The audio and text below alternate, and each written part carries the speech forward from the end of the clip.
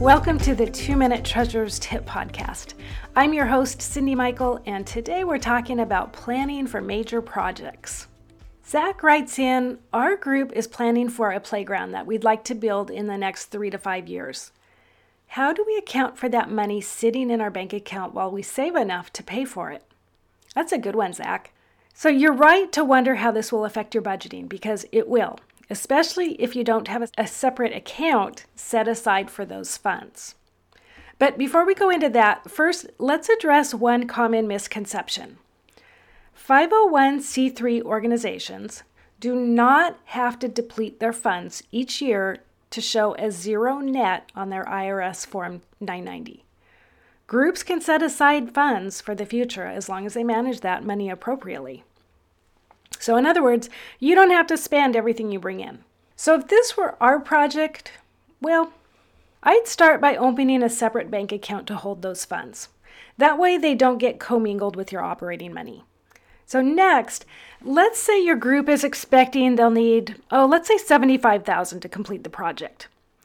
You'll want to add the new project to your budget as a line item or a category.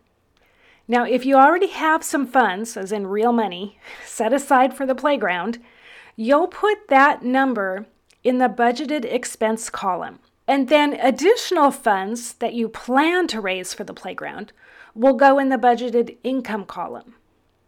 And since you're growing the funds, you likely won't actually spend anything. So that budget expense number is there to indicate how much you've already saved and how much you have ready to spend at that moment. So at the start of the next financial year, all the money you've raised will be added to that budgeted expense number. It will keep growing until you have enough to pay for the project.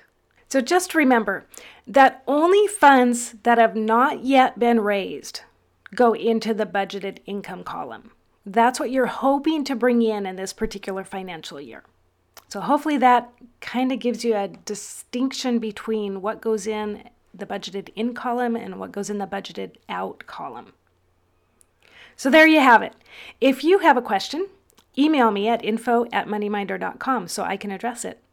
My name is Cindy Michael, and this is your 2-Minute Treasurer's Tip for today.